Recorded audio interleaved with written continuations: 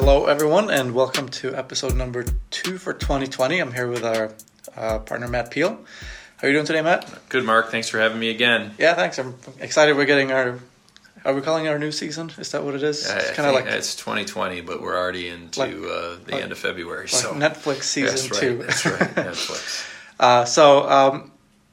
One of the things that people ask us a lot from candidates is, hey, can you help us with our resume? Can you look at my resume? And so if you're sitting out there and you're sending your resume out, maybe you're not hearing back as much as you would like or think you should with your resume, you might want to get some feedback. So we wanted to give you some advice and pointers on how to get that feedback and what you should ask about so that you can make some improvements to your resume and get some of those calls back. So Matt, do you have any top areas that you think people make a mistake on when asking feedback for the resume? Yeah, the resume is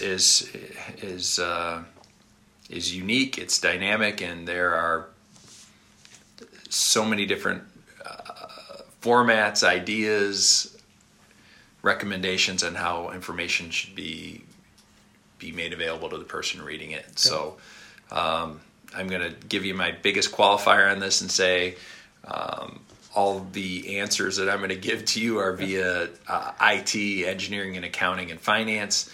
And just to give people an idea, how many resumes do you think we look at every week here at Impact? A few hundred, maybe? I would think at least that. I mean, if you look at the number of candidates that sit in our CRM of, in excess of 300 some odd thousand, so I would suspect there's hundreds on a weekly basis. Yep. So we do look at a lot of resumes, so wanted to share some of our thoughts on that with you. Yeah, no doubt. And obviously, like I said, I'm gonna slant my answers more towards the IT, engineering, and accounting professions.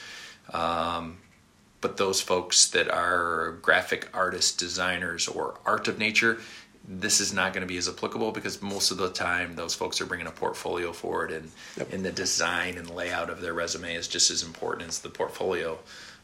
Where the seat we're in with IT, engineering, and accounting, finance, it's a pretty standard format, and it's black and white. So when you're sitting there with your resume and you're thinking, it looks pretty good, I don't know when, but why should people ask for feedback in the first place if they're working on the resume? Yeah, no doubt, right? If somebody has not explored job opportunities in a while, for us, a while is a year or more, right? Mm-hmm. Things move so fast and change so rapidly that if you don't have a resume that's been updated in the last year, seek counsel from friends, colleagues, professional networks. Yep. You can do simple LinkedIn searches on similar job titles that you have and look at how people present their information, and it's a good starting point to jump off the cliff, if you will. Yep, and I think an area that probably would be applicable to pretty much any resume would be grammar, and not everyone's a grammar expert. So Exhibit A right here, Mark. You've received my emails, and I am not grammatically correct in many aspects. So when somebody is looking over their resume, what are some specific parts of the resume that they would want to look at as far as grammar to make sure that it's correct? Yeah, spelling, of course, but absolutely. Find a friend, a peer, a trusted person that will look at it from a grammatical and a spelling standpoint to look at this document and say you are. So look around your friend group and say, who do I know that's usually that grammar?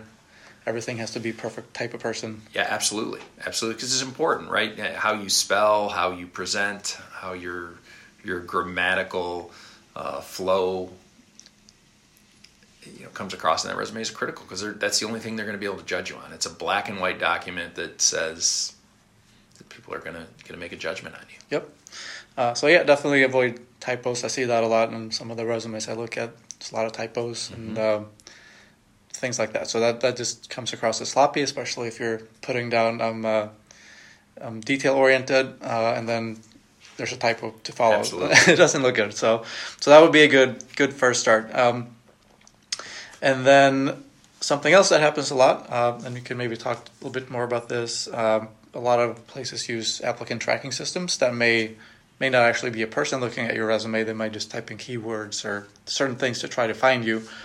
So what are some things to think about as far as what to include on a resume to be able to be found by those, or what not to include? And you're right. The use of applicant tracking systems do word recognition and ferret you out pretty quickly. I will say this, and it goes back to the format question for us. Mm-hmm. Our resumes are always encouraged to be in the following format: education or certification first, your technical skills, whether it be an ERP package, an accounting package, your IT skills listed second in a grocery card list format, and then third is the experience. In the experience section, it's definitely chronological, but you want to have a couple 4 sentences talking about the company you're with.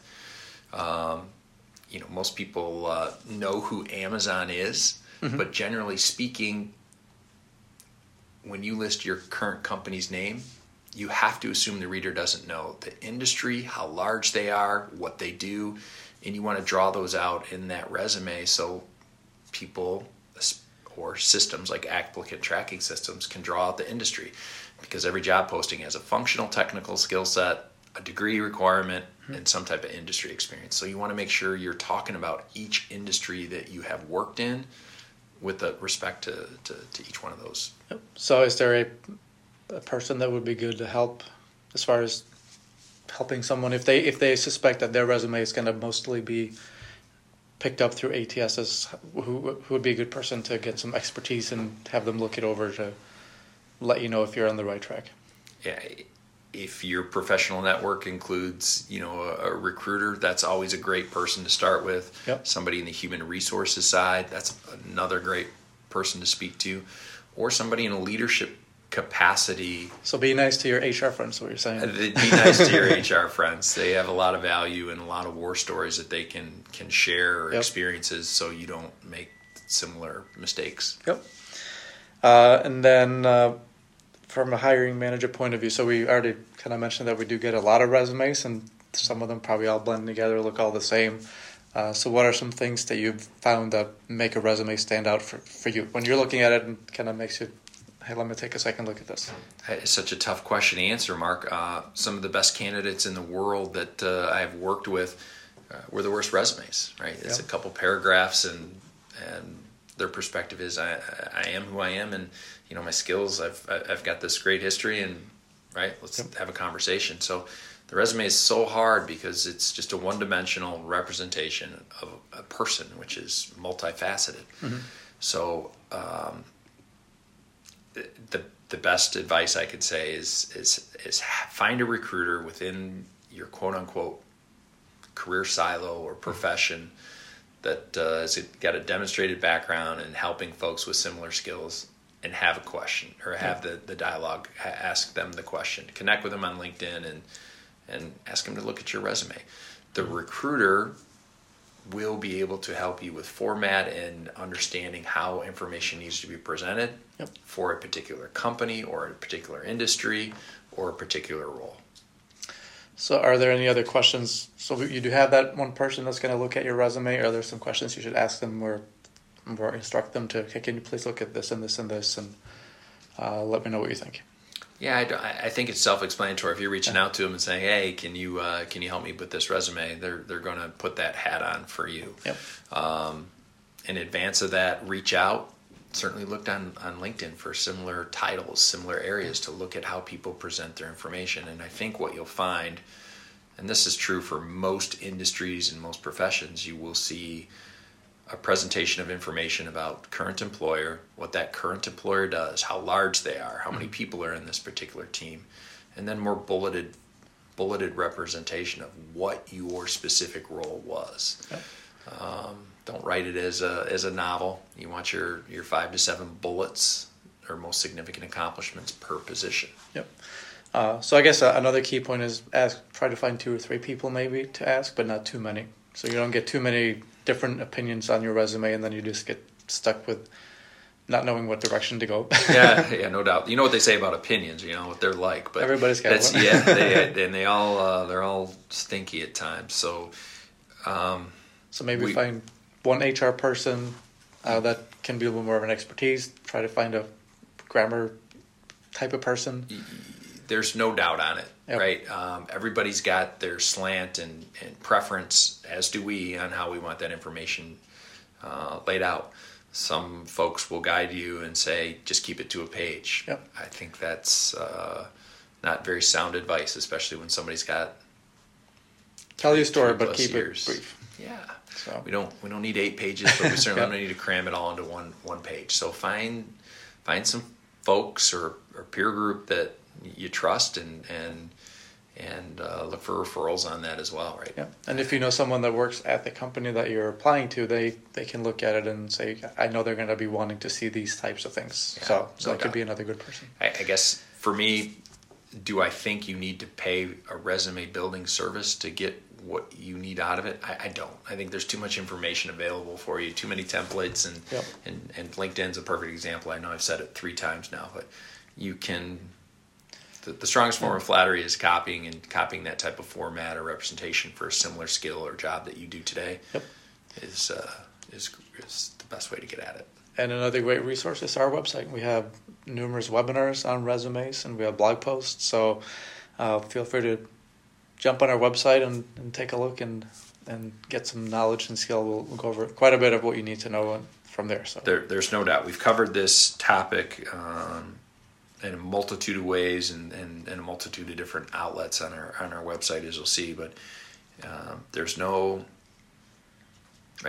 right or wrong answer in this, Yep. other than making sure you're presenting your information accurately, effectively, and in the most concise fashion you can, without Yep. trying to cram and omit prudent information. Yep. And I would say maybe another, if you're still struggling to determine what to put on your resume, maybe even talk to a former coworker or manager and say, hey, what did you think I did really well in that job?